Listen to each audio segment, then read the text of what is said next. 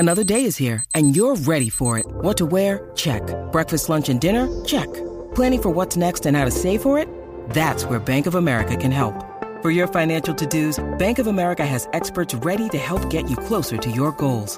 Get started at one of our local financial centers or 24/7 in our mobile banking app. Find a location near you at bankofamerica.com/talktous.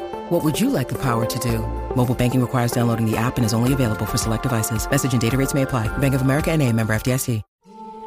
Fearscape Media Network, exploring the unknown, one podcast at a time.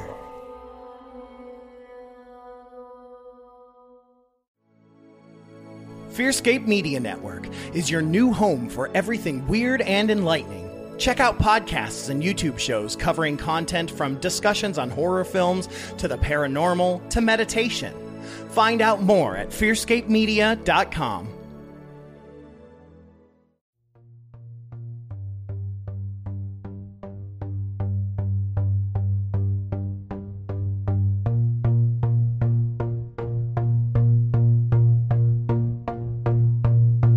There are phenomena that exist all around us. Kids playing above something unknown flies over and disappears. People driving at night, seeing huge creatures cross the road. People waking up to find their cabinet doors ripped open in their kitchen. Strange things happen every day around the world and seemingly at the same time and area. But are these occurrences connected?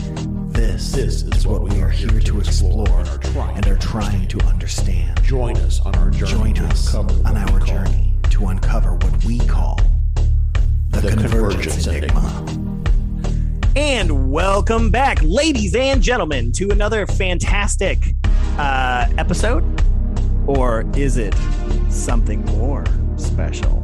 Of the Convergence Enigma with Josh and Stefan. I am your host, Stefan Gearhart, and I am joined, as always, by my best buddy in the whole universe, besides the aliens that abducted me, Mr. Josh Rutledge. Welcome. I'm ranking higher than JD. I appreciate that. No, we are family, Josh, and that does not count. Family's not friends. You can't be friends with your family. There's a bond that exists. Nope. No, there's family that I'm definitely not friends with. So. Well, I didn't say you had to be friends. That's why I'm saying family's not friends. Friends ain't, but friends can be family. Friends can be lovers. This is what Dionne Warwick. But family cannot be lovers. Let me tell you. Not unless you're in Alabama. Give me that's rude to Alabamans. Okay. But anyways, we have a wacky show apparently for you all tonight. We're actually going to be joined tonight. We're going to be digging deeper with one of our favorite guests, Miss Kathleen Marden. I'm so excited to have her back. What an amazing person. We had her on the show last year. It was last year, wasn't it? It feels like it was yesterday. Yeah, I think it was last year around spring breakish because we did the show at your apartment. We tend to do these around the same time whenever we have a guest come back on. It's weird how it works out. Yeah. But we've got Kathleen. She's got her new book out, Forbidden Knowledge, A Personal Journey from Alien Abduction to Spiritual Transformation.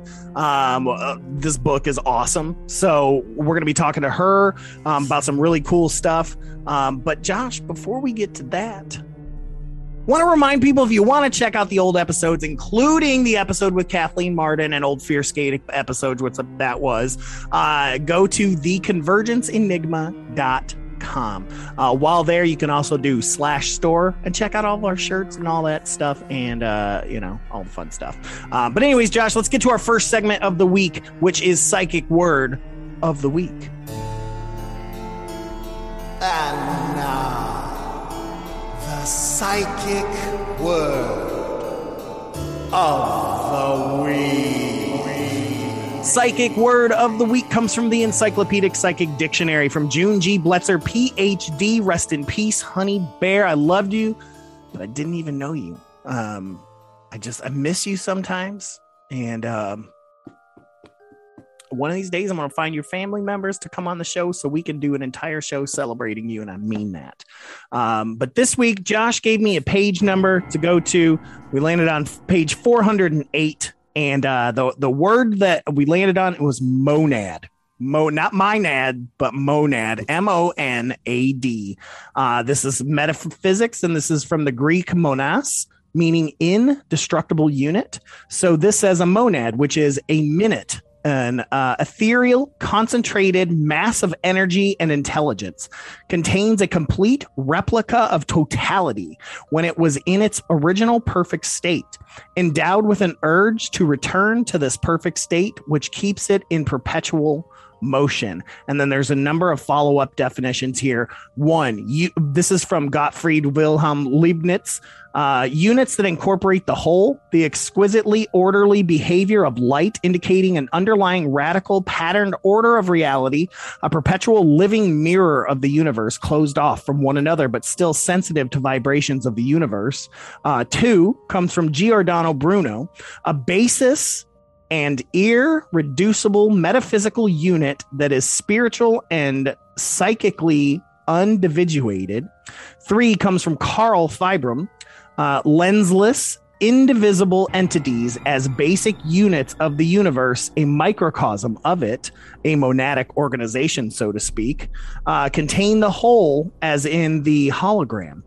Number four comes from metaphysical religions. The monad is the divine spark of God in every living thing, containing all the attributes of God. Monads remember when God was one, and this motivates them to unfold and evolve until they once again are one with God. Number five, each monad concentrated mass contains soul intelligence, contains spirit energy, contains consciousness, and contains a memory mechanism. Monads know their function and have a condensed consciousness that holds the memory of every vibrational frequency in which they have vibrated. Also, condensed memory is listed in here. Whew! There's a lot happening there. A lot to unpack there. So it reminds me of, I recently read a book, and it's funny because you mentioned Giordano Bruno. Yeah. And we don't talk about Bruno, though. Yeah. In a book that I recently read, his name came up quite a bit, talking about kind of like what's it called when the thing where you can convert lead into gold. Alchemy. Alchemy. Thank you. You're talking welcome. about him being kind of a spiritual alchemist, if you will. That alchemy is really about the conversion of the spirit from one state to another, and not so much the physical object. But it was just interesting that I just finished reading that book, and that this word came out tonight, which reminded me about him. And then I was going to make the joke, we don't talk about Bruno, but you beat me to it. It's what I do. It's what I do. Also, I would say that in that book where Giordano Bruno was talking, or not talking, but they were talking about him, he talked about how consciousness is attached at the lowest level. So like the atom has consciousness attached to it. And so because of that, atoms make up everything, right? So your desk has consciousness, your keyboard, your mouse, your water bottle, the rock, the tree outside, all of these things have consciousness. Yeah. And so you share that consciousness with them, kind of like as almost like a living planet, if you will. Yeah, now that is something I am familiar with for sure. Very, very interesting. Well, I don't want to dwell on this monad here because I've got a very interesting next segment, Josh, which one we haven't done in quite a while, which is the Mandela effect. Did you say mandala? No, I said Mandela. The Mandela effect. All right, Josh, the Mandela effect, man. Boy, we haven't hit this in a while because what do you mean? We talked about it last week. Dun dun dun. But yeah, man, like this one has been making the rounds, like so much that it showed up on Snopes. which you guys know is a MythBuster type, site to see if Yeah. things are real or not real or things like that. But that's how much traction this has been getting. And the Mandela Effect this week is about Ed McMahon and the Publishers Clearinghouse. Do you remember the Publishers Clearinghouse? Yeah. And Ed McMahon, and what's your memory of Ed McMahon and Publishers Clearinghouse? Well, I mean, he would just kind of come on the commercial and talk about it, and then they would usually show as a part of the commercial, people at their door. People would ring the door and like have balloons and this giant freaking check. Yeah, they would hand with people. Ed McMahon's face on it a lot of times. Don't remember the Ed McMahon face on the check. I do. But for the young listeners out there, Ed McMahon was the sidekick to Johnny Carson on the old Tonight Show. Wasn't he also the Richie? No, what was it?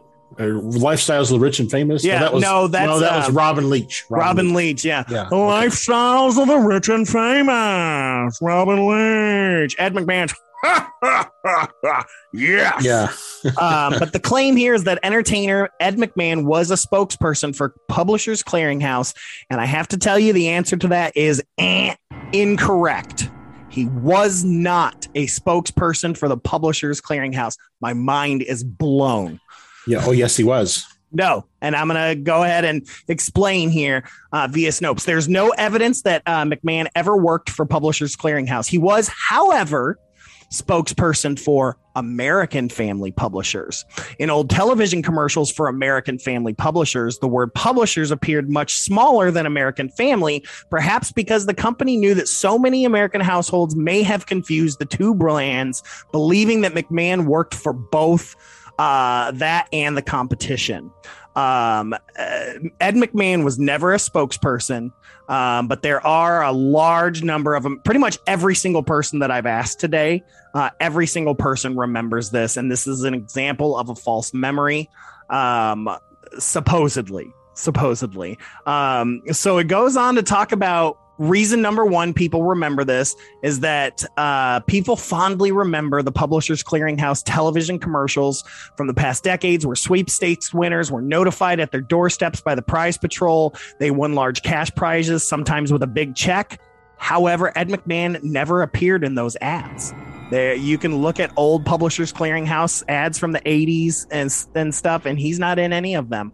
But he did appear in television commercials for American Family Publishers. So there's that possibility. But I watched him, man. It's so different. Like, I don't remember that at all. I remember him being at the door and everything like that. While working as a spokesperson for American Family Publishers, a drawing of McMahon's face appeared on the envelopes that were sent to all American households. However, his face, of course, did not appear on Publishers Clearinghouse envelopes because, again, he never worked for the company. But again, I remember that as well. I'm looking at a picture of it and I'm just blown away.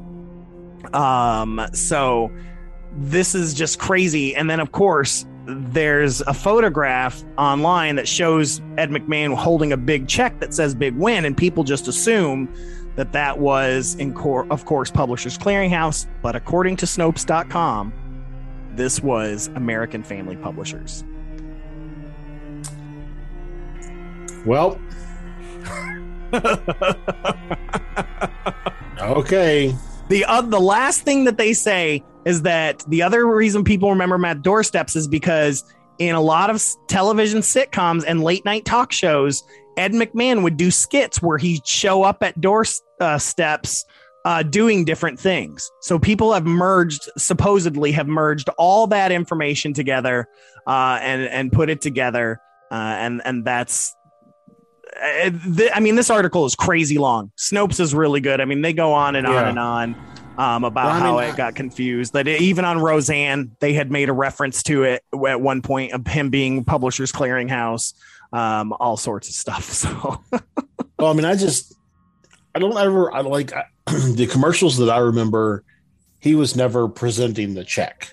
Yeah, it was always like he was like the narrator for the commercial, right? And then they would just walk up to people's houses, like, join your, make sure you fill out your PCH mailer today. Yep. So you'll never know when you're going to be next or something like that. Even Rose on Golden Girls mentioned that McMahon worked for Publishers Clearinghouse on the show. So like on an episode. So it's crazy to me. I don't get this one, but it's nutso. But I'm going to leave you guys out there in La La Land and dwell on that one for a while, because I haven't had a Mandela effect blow my mind in quite a while. But Josh, let's go ahead and get to our interview with Kathleen Marden. So make sure you guys are ready for this. Let's start to dig deeper with Kathleen Marden. And thank you guys for always sticking around. We have the Kathleen Marden here. We're going to be talking about all kinds of cool stuff, especially her book, Forbidden Knowledge, A Personal Journey from Alien Abduction to Spiritual Transformation. Hello, Kathleen. Welcome back to the show. Hello. Great to be back with you. Yes, we're pumped, man. We've been talking about this all week. Well, and I just watched, I don't know why, but I have been very much on kind of a... It almost sounds I don't know, silly to say it, but like an abductee kick. Like I'm just really wanting to understand abductees and kind of I think people on the outside, right, look at an abductee and either think probably one of two things: either that person's mentally ill and they really didn't have that experience, or if they did have that experience, oh cool, they got to meet aliens. But I think for a lot of abductees, it's a really like hard thing to process, and it has its own troubles that come along with it. It's not always a cool experience as people like to think about it.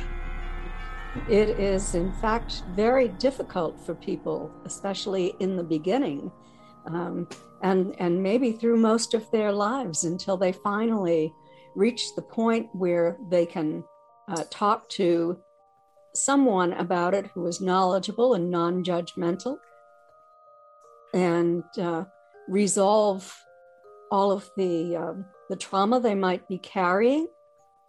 And even when the contact experience ends up having been positive, people are often traumatized because they have read information or watched information or heard information that they are being used as lab rats, and nothing is good of it. They're going to be harmed, when most people, after they come to a resolution, realize that they haven't been harmed for the most part. I'd say about 80% of all contact is really very businesslike. It's with scientists and educators, and the human being is often learning things. They're about 75% have been taken for the first time before they were 20 years old. Mm-hmm. And so as children, they go to that place to oftentimes have fun, and they will have a good time and look forward to the next meeting until they reach puberty. And then if it becomes a program where their reproductive material is needed, then everything changes. And that's when the feeling of exploitation comes in, unless the ETs can convince the individual that it was mutually agreed upon for the benefit of both the human species and for them as well. I think about the case of David Huggins. That's what I was about to bring up. We're in sync tonight. Yeah. But he talks about how for him the biggest part of all of it is knowing that he has offspring out there that he can't interact with. Yes. But that really the actual encounters and everything he was perfectly fine with and happy to be a part of. And I think he oftentimes expresses even love and adoration for the ET that he was with. Mm-hmm. Yes, people often do. And there is concern over the children. Yeah. Where are the children? Some people have been told that they have been taken to other planets where they are living. But that it's a really good question, because no one knows for certain where those children are. Yeah. Well, and it really makes you, you talk about I think there was an extrapolation that was done. I can't remember. I know John Mack was involved, but I can't remember who all else, but where they did a kind of a survey of people who had contact. And from that sample size, they extrapolated out to something like 600 million U.S. residents had probably had some sort of ET contact or extraterrestrial contact. Yes, that was Bud Hopkins and David Jacobs. Thank you. Who did that survey. The other two of the Holy Trinity there, Josh. Yeah. But I mean, I think, from that, right, if you take that as your context, how many of those is a subset, right, that probably were used for reproductive material? So that's potentially a lot of children that are out there. I mean, David Huggins, if you use his as an example case, he had multiples. I mean, like 10s and 20s and 30s that he saw all in a room. So if you take that and apply it to, let's say, 10% of that number, that's a lot of children out there that are potentially, hybrids or however you want to think about it. And you're right. I mean, the question then becomes, where are they? What are they doing with them? So are they reintegrating into the population, or, I know you don't know the answer, but it's interesting to think about. Yeah, I don't, but I have a background in social work, sociologist, social psychology, and psychology. And so I know that children who are not raised with humans, children who have been kept in a room by themselves for most of their lives, terribly neglected or abused, children who were not raised in a human environment can never be human. They become feral. Mm-hmm. And so my question is, are the children who are raised by these non-humans on, an alien base or another planet or a craft, whatever, how can they ever be fully human if they're not raised by humans, right, in a human environment? Well, I don't know, because then that gets you into nature versus nurture too. How much of that natural humanity is going to come out regardless, or is it being taught though? You think about a single parent, let's say, that lost their spouse early on. They will constantly teach them about their let's say the father passed on. They will constantly teach the kid about that father, that side of their family and their heritage and things like that. So maybe, who knows? I mean, we're just all speculation, but maybe they do get to experience some of that humanity.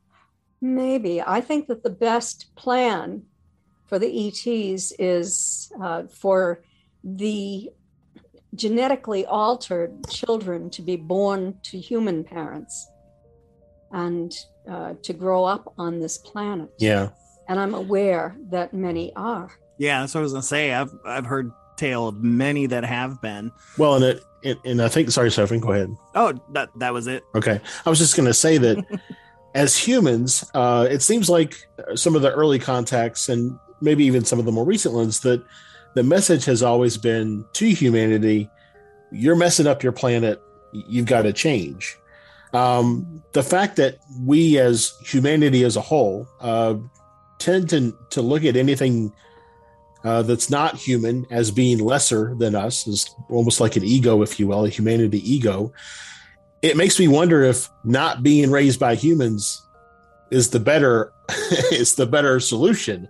Maybe they would instill that more of a, do take care of your planet, life is precious type mentality. Well, they definitely would instill that into any human children that they raised, because they're very concerned about our failure to be good stewards to our planet, about our failure to realize the destructive power of nuclear weapons, where it is still a threat And, we did above ground nuclear testing, and it has brought great damage to this planet. We dropped the bombs on Hiroshima and Nagasaki, and then we've had the nuclear meltdown in Japan as well. That's an area that the ETs had stated back in 1954 that they had great concern about. Well, and to paraphrase Einstein, if your technology grows beyond your humanity, then you're kind of doomed for destruction. And so, I really feel like that as a society, we are either beyond or really close to that tipping point of where our technology is getting, a little closer, maybe beyond our humanity. And I'm worried about what that means for us as a people. And we live on this earth like there's another one that we can move to if this one right. goes to put. But that's not the case. So it's what the ETs have told me and many others. I would not repeat it if they had only told me and no one else had reported it to me. But they do say that there is an imbalance between our technological development and our spiritual growth. And that when this imbalance occurs, it could lead to the disintegration of the species. And this is their greatest concern. And so they're attempting to raise human spirituality. Well, there's that documentary that recently came out about the aerial, I think it's called Aerial Phenomenon, about that school sighting that happened.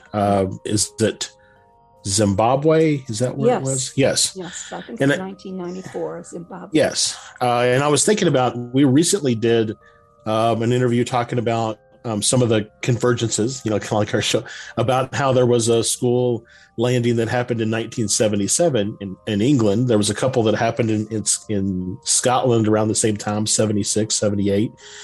And I really got to thinking about, it seems like it's been probably 94 was the last time there was a reported school landing where an entire collection of students had an experience. Mm-hmm. And I'm wondering if ETs are like, there's no point in coming to students anymore of a certain age because we're already too far down the path. And it's, there's no point in changing them when they're young. Now we have to shift to changing them now because we're too far down this kind of destructive path that we're on. Well, I think that we are, and so there's an emergency situation.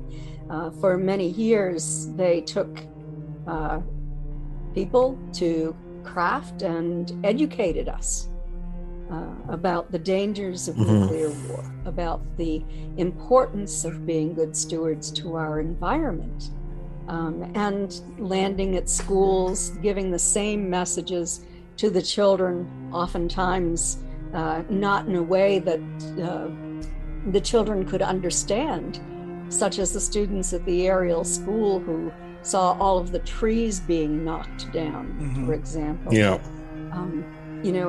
And just horrible scenes to humans of the dangers of nuclear war, nuclear destruction. Yeah. So they've been giving that for a very long time. Yeah. And some of us are spreading that message. It's extraordinarily important that people understand this. And we have a lot of listeners in this field, people who are interested in all of this, but it really needs to go mainstream. I agree. And, I think a lot of skeptics will say, why would they go to planet to be like, hey, stop. And I equate it to how we are with religion. Look how many Christian missionaries there are that go out there to try to spread what they think is the right thing to do and be and things like that. This could be a feeling of like religion to them, that it's so important to them that they have to share that so that it doesn't happen. Or how the Christians feel, somebody will go to hell. This to me is how I've always felt about it, is that they're sharing that information because they feel like it needs to, and it is the right thing to do in their culture, the right way. Yes. I agree with you. For many of these extraterrestrials who are coming here and interdimensionals, if they're both, but I do believe that they are overseers of this planet, that they would hate to see this beautiful planet destroyed. I mean, we could even be their experiment. Right. And they could have seeded this planet. And if they did, then they would definitely not want to see their experiment destroyed or have a very bad ending. And, many people who have been taken, who are experiences, who have been given messages, talk about the need to educate humans, the warnings that these ETs give, such as shutting down our nuclear weapons, going to the nuclear bases and taking the weapons offline, as has happened many, many times, and not just in the United States. It's happened in the Soviet Union, maybe in Russia now too. I certainly hope so. Me too. Yeah. What made me think about the other day is, why do you think there was a shift? I mean, a shift in approach from calling it a contact, where someone was invited onto the ship and they flew them to Venus, to an abduction where it has really kind of a negative connotation associated to it. Do you have any thoughts around that? I do.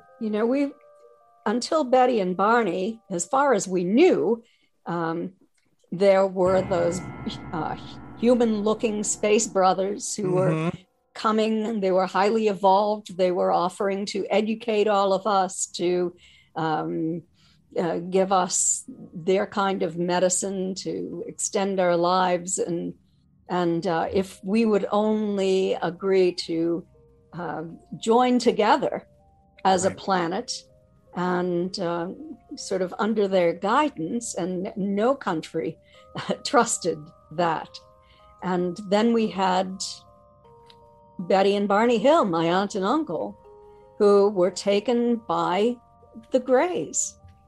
And it was different because Betty and Barney didn't even believe that extraterrestrials were real, that craft could come here from elsewhere. And so that was terribly shocking to him. And then to be, taken against his will, feeling threatened and being examined. Well, they kept saying to him, we're not going to harm you. We only need to do a few simple tests and then you'll be on your way. But certainly Betty and Barney didn't believe them when they were taken from their car to that craft. And I've worked with people who were taken before Betty and Barney, but didn't make a report. They did not report this to NICAP. I'm aware of one couple dating back to 1954, I think, who had an abduction. They reported it to NICAP, and it wasn't even investigated. NICAP didn't believe that this was possible, even when Betty and Barney had their experience. Yeah, I know there was a huge, what's the word I'm looking for? Beef, rift. Essentially. Yeah, rift between NICAP and contactees. That there was this huge rift that they didn't want to associate with anyone that was in contactees. So a lot of those UFO magazines out there that talked, contactees and all those guys, Mosley and all those guys were having to, that's where a lot of that pranking came from, was to prank NICAP. Right. Yeah. So, Walter Webb, who was an astronomer for the Hayden Planetarium in Boston, Massachusetts, and had worked on the satellite program with Alan Hynek, Dr. Alan Hynek, was the investigator in Betty's and Barney's case. And I interviewed him, and he told me that he thought it was real. That, but then, the people at NICAP headquarters didn't want to even touch anything like that, because they didn't even want to admit that there was anything on the craft. They wanted to think that it was all unmanned. How similar to today? Yeah, it is like that in some places today. So anyway, in terms of being an abductee versus a contactee, there's always been this idea that if you're an abductee, you are being experimented on, you're being mistreated, you're not being respected. And that's been extraordinarily difficult for abductees. But in the study that I worked on for the Mutual UFO Network when I was the director of experiencer research, this was a 3-year study from 2015 to 2018 with Dr. Don C. Donderi, Dr. Michael Austin Melton, Craig Lang, and Denise Stoner. And what we discovered is we asked those who had I'm getting ahead of myself. Dr. Donderi administered the American Personality Inventory, which was developed in order to identify who those with UFO abduction syndrome were. And so he administered that, and then we took 175 people who had UFO abduction syndrome. And the comparison was between abductees and those who were just generally experiencers in general. And what we found is that everything was at a higher rate among abductees, and that included wanting to continue their contact experiences or their abductions. So that was a big surprise to us. So you have to ask then, why do these abductees want to continue with this? And what we find is that 45% of those with UFO abduction syndrome say that they have been healed from some kind of illness by these ETs. They're being given information. They're older now. This is an older group, not people who are being taken when they're young. Yeah, Travis Walton talks about that, like how it was absolutely frightening to him at the time, but now in his book, he talks about what a positive experience it all was, which is, I found just fascinating. Yes, it was a rescue mission. Yeah. He thinks they saved his life. And they put him back at the edge of town, near a telephone where he would be able to call for help instead of in the forest where he would have frozen to death. Yeah. So they are treating us kindly for the most part, about 80%. And people are pleased with this. Among the experiencer group in general, 71% said that they wanted to continue with their contact experiences. Among the abductee group, it was 75%. Wow. Wow. I've only had sightings of craft. I've never had a personal experience. So like part of me wants it because I want to know what it's like. I want to count myself among that group, but because I also have small children, I don't know, what that would mean for them. And, would they come for me and be like, oh, nope, he's too old. Let's go get these two over here instead. And so I just don't know if I would wish that upon my kids. So it's, if I could sign up and say yes, me, no for anybody else in the family, but I don't think there's a sign up sheet anywhere that I'm aware of. Well, it certainly makes life more complicated. and Right. more difficult. Yeah. And I always have to say to people, be careful what you wish for. Yeah. Because if you really want anyone to come to you, you might get the wrong kind. That's happened to people that I've worked with, and it was not at all a pleasant experience.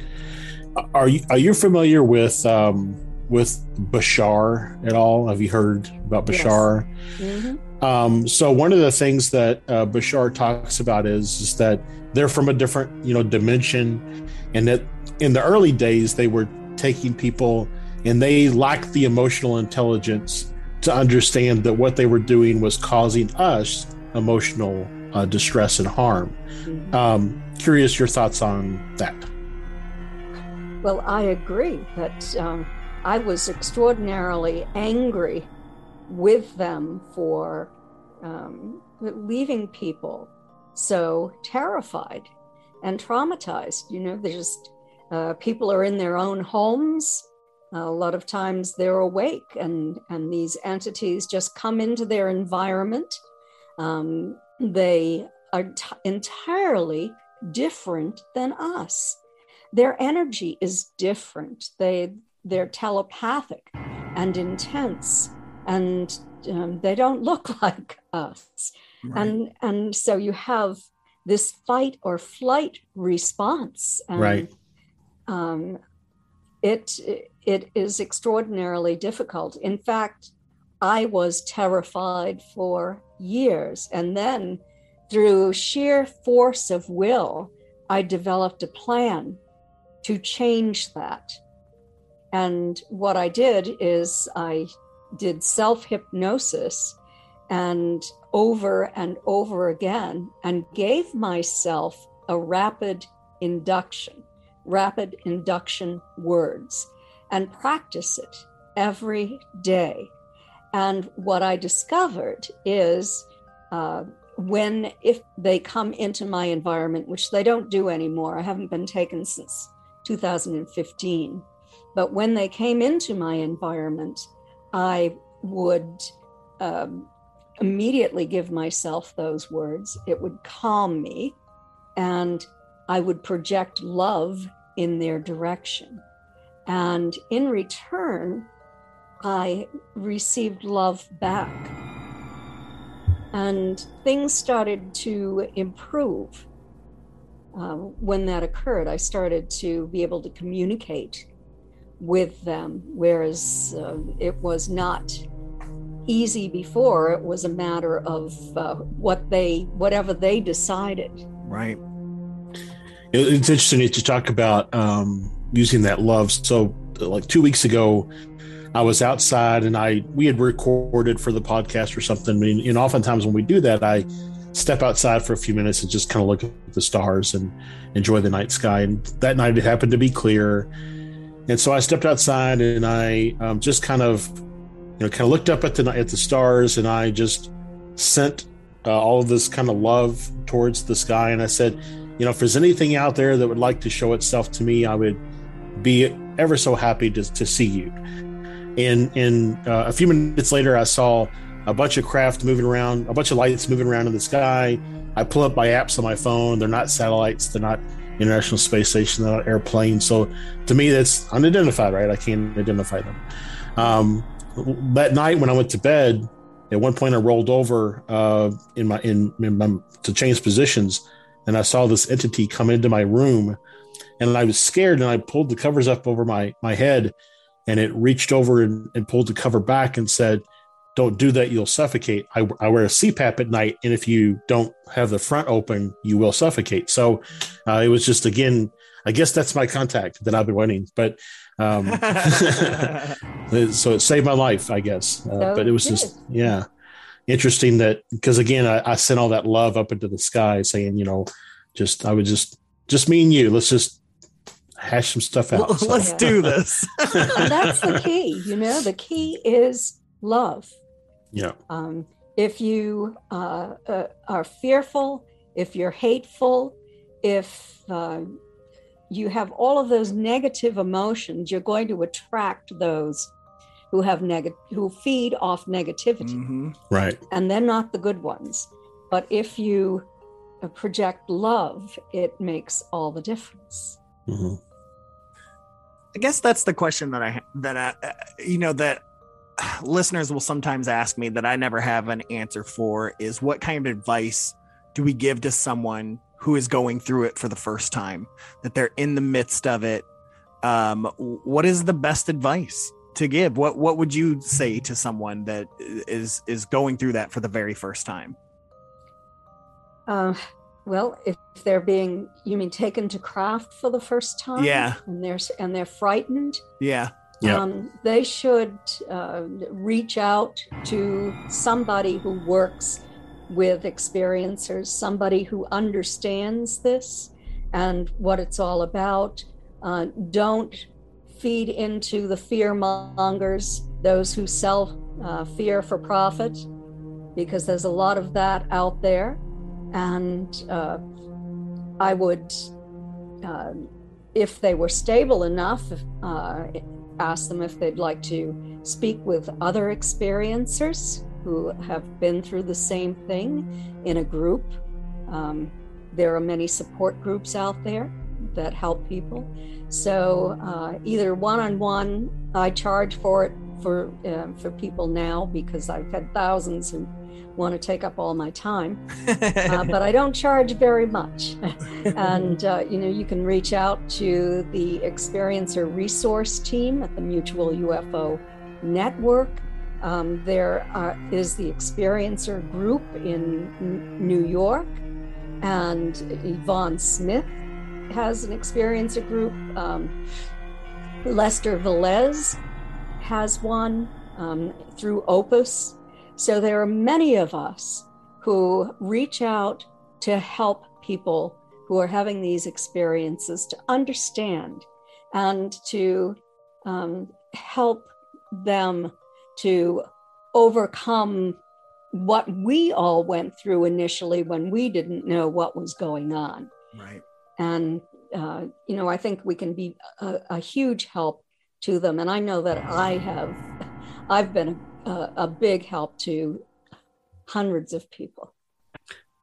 Well, it's like when I was a younger person, a child, or just in my middle school years, even at that age, not always for my age group, was the topic of mental illness or ADHD, or just thinking about those type of learning disabilities. It was often just, well, he's just an exciting kid or something. It was just often brushed off. And so a lot of times we had to wait until later on in life to find out that we probably could have benefited from talking to somebody or being on some sort of medication.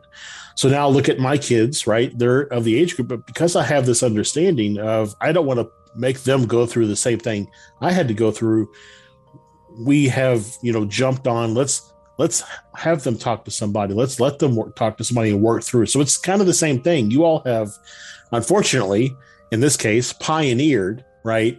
The idea that it's okay to talk about these things, that they do happen. You're not crazy.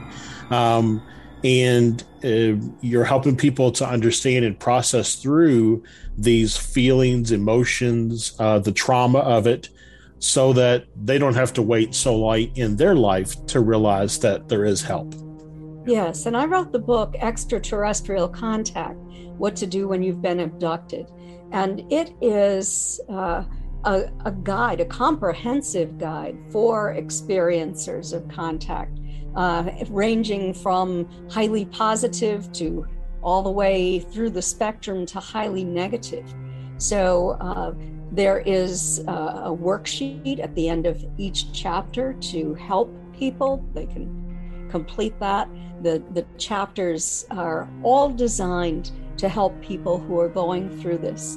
And the reason I wrote the book is that the Experiencer research team was receiving 100 to 150 requests every month when I was director. And wow. That's a lot of people who are reaching out for help.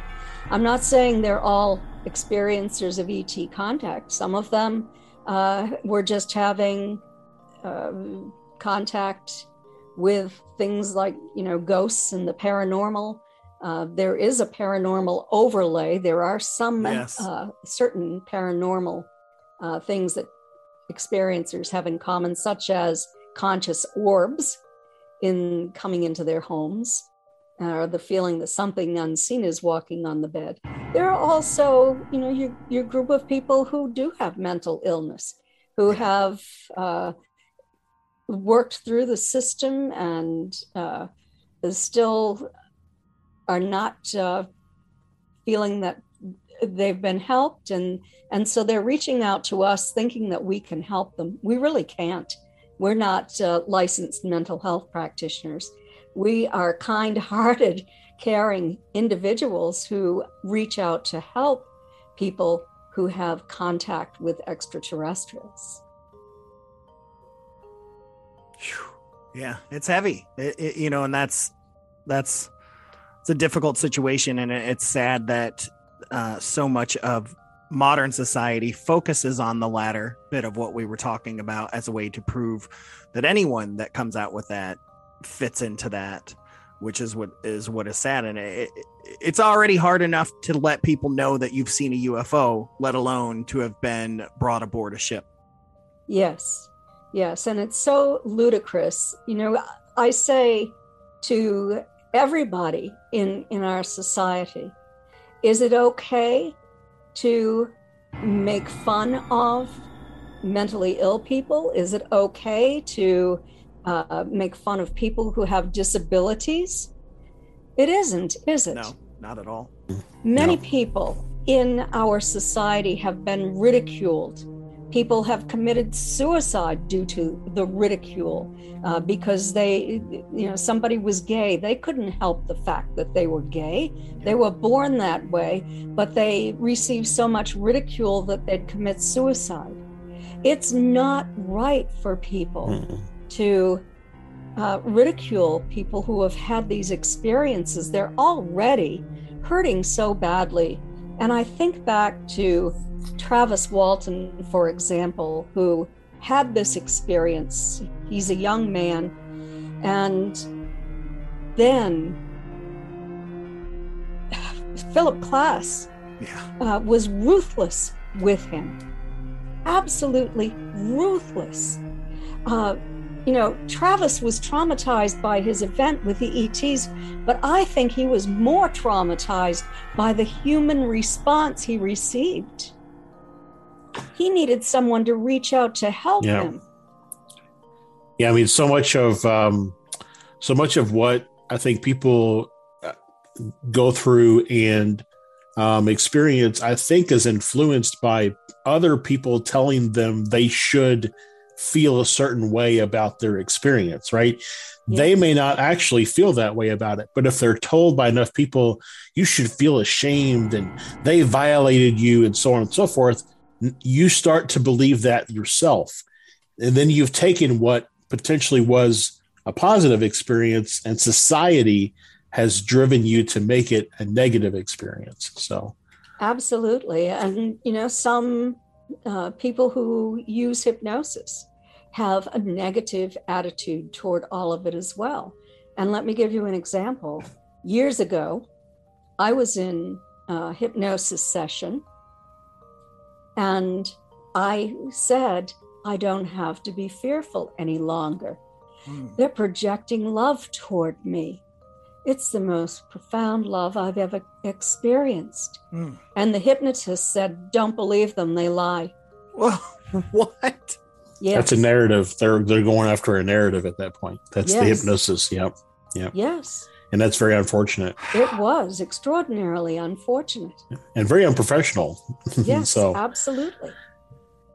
Yeah. I mean, it's, I wish that, even the people in our own community, right, in our smaller paranormal UFO-y community, are even probably sometimes worse than the people on the outside of the community, because they at least believe in some aspect of things, right? They believe in ghosts, or they believe in UFOs, but then they still critique or criticize when it's something that's just beyond what they're willing to accept. And it's just, bottom line, I think the kind of ending thought here is, you don't know what anybody else has gone through, or what a day in the life of that person is, what their struggles are, whatever the case may be.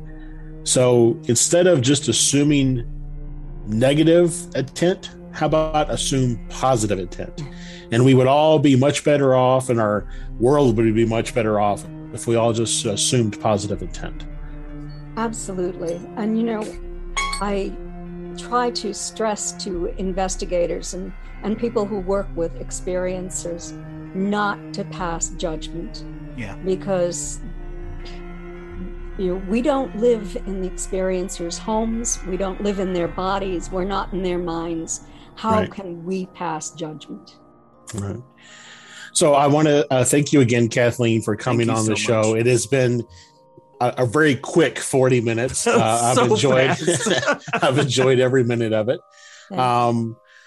To give people an opportunity, I know you have quite a few books out there. Where's the best place they can go to find everything that you've written and support you more? Okay. You can purchase autographed copies from me at Kathleen-Marden, MARDEN.com, or my books are available in bookstores, Amazon.com, Barnes and Noble, many online bookstores as well. If you go to my website, you'll see where I'm going to be speaking this year too. So I'm hoping to see people at the conferences. We've had 2 so far, and it's been a record turnout for each conference. Stefan and I will be at the MUFON Symposium in July, so we're looking forward to finally being able to meet you in person. So. Yes, I look forward to that. Yeah, that'll be a good time. On the main stage. All right. Well, thank you again, Kathleen. It's been a pleasure having you on. And thank you so much. Yeah. And thank you. Thank you so much, Kathleen. Thank you, you guys. Go to Kathleen-Marden.com and pick up her book. You will not regret it. It's an amazing book. It's well worth the time. You don't want to pass it up. Kathleen Marden, author of Forbidden Knowledge, a personal journey from alien abduction to spiritual transformation, as well as a lot of other books. Obviously, you heard her mention a couple other books and some things like that. And obviously, if you need some help, she can help as well. So, and I'll tell you that, like, what I like to do is I go out to Amazon and I follow a lot of these authors. And then whenever they drop a new book and it's on Amazon sends me a notification. Hey, such and such has got a new book. So it's, you can do the same. It's really a nice little feature that Amazon offers. Obviously, Kathleen probably gets a little bit better return if you really want to support Kathleen, if you buy them from her on her website. And you get an autographed book. So you get an autographed copy, right? So if you're going to buy the book anyway. But yeah, it's a nice little, sign up on Amazon to get the notification. Go buy it from Kathleen. That's right. But thank you, Kathleen. We love you so much, man. What an absolute pleasure this has been. But Josh, we got to get out of here, brother. I don't know about you, but I'm ready, man. But thank you guys so much, man. I'm gonna go find my publisher clearinghouse details. So. Right. Well, thank you guys so much for tuning in to the Convergence Enigma with Josh and Stefan. This has been Stefan. I will want to remind you guys, keep your eyes on the skies. This has been Josh. The truth is now. And remember, folks, keep questioning, keep searching. Good night, everybody. Good night.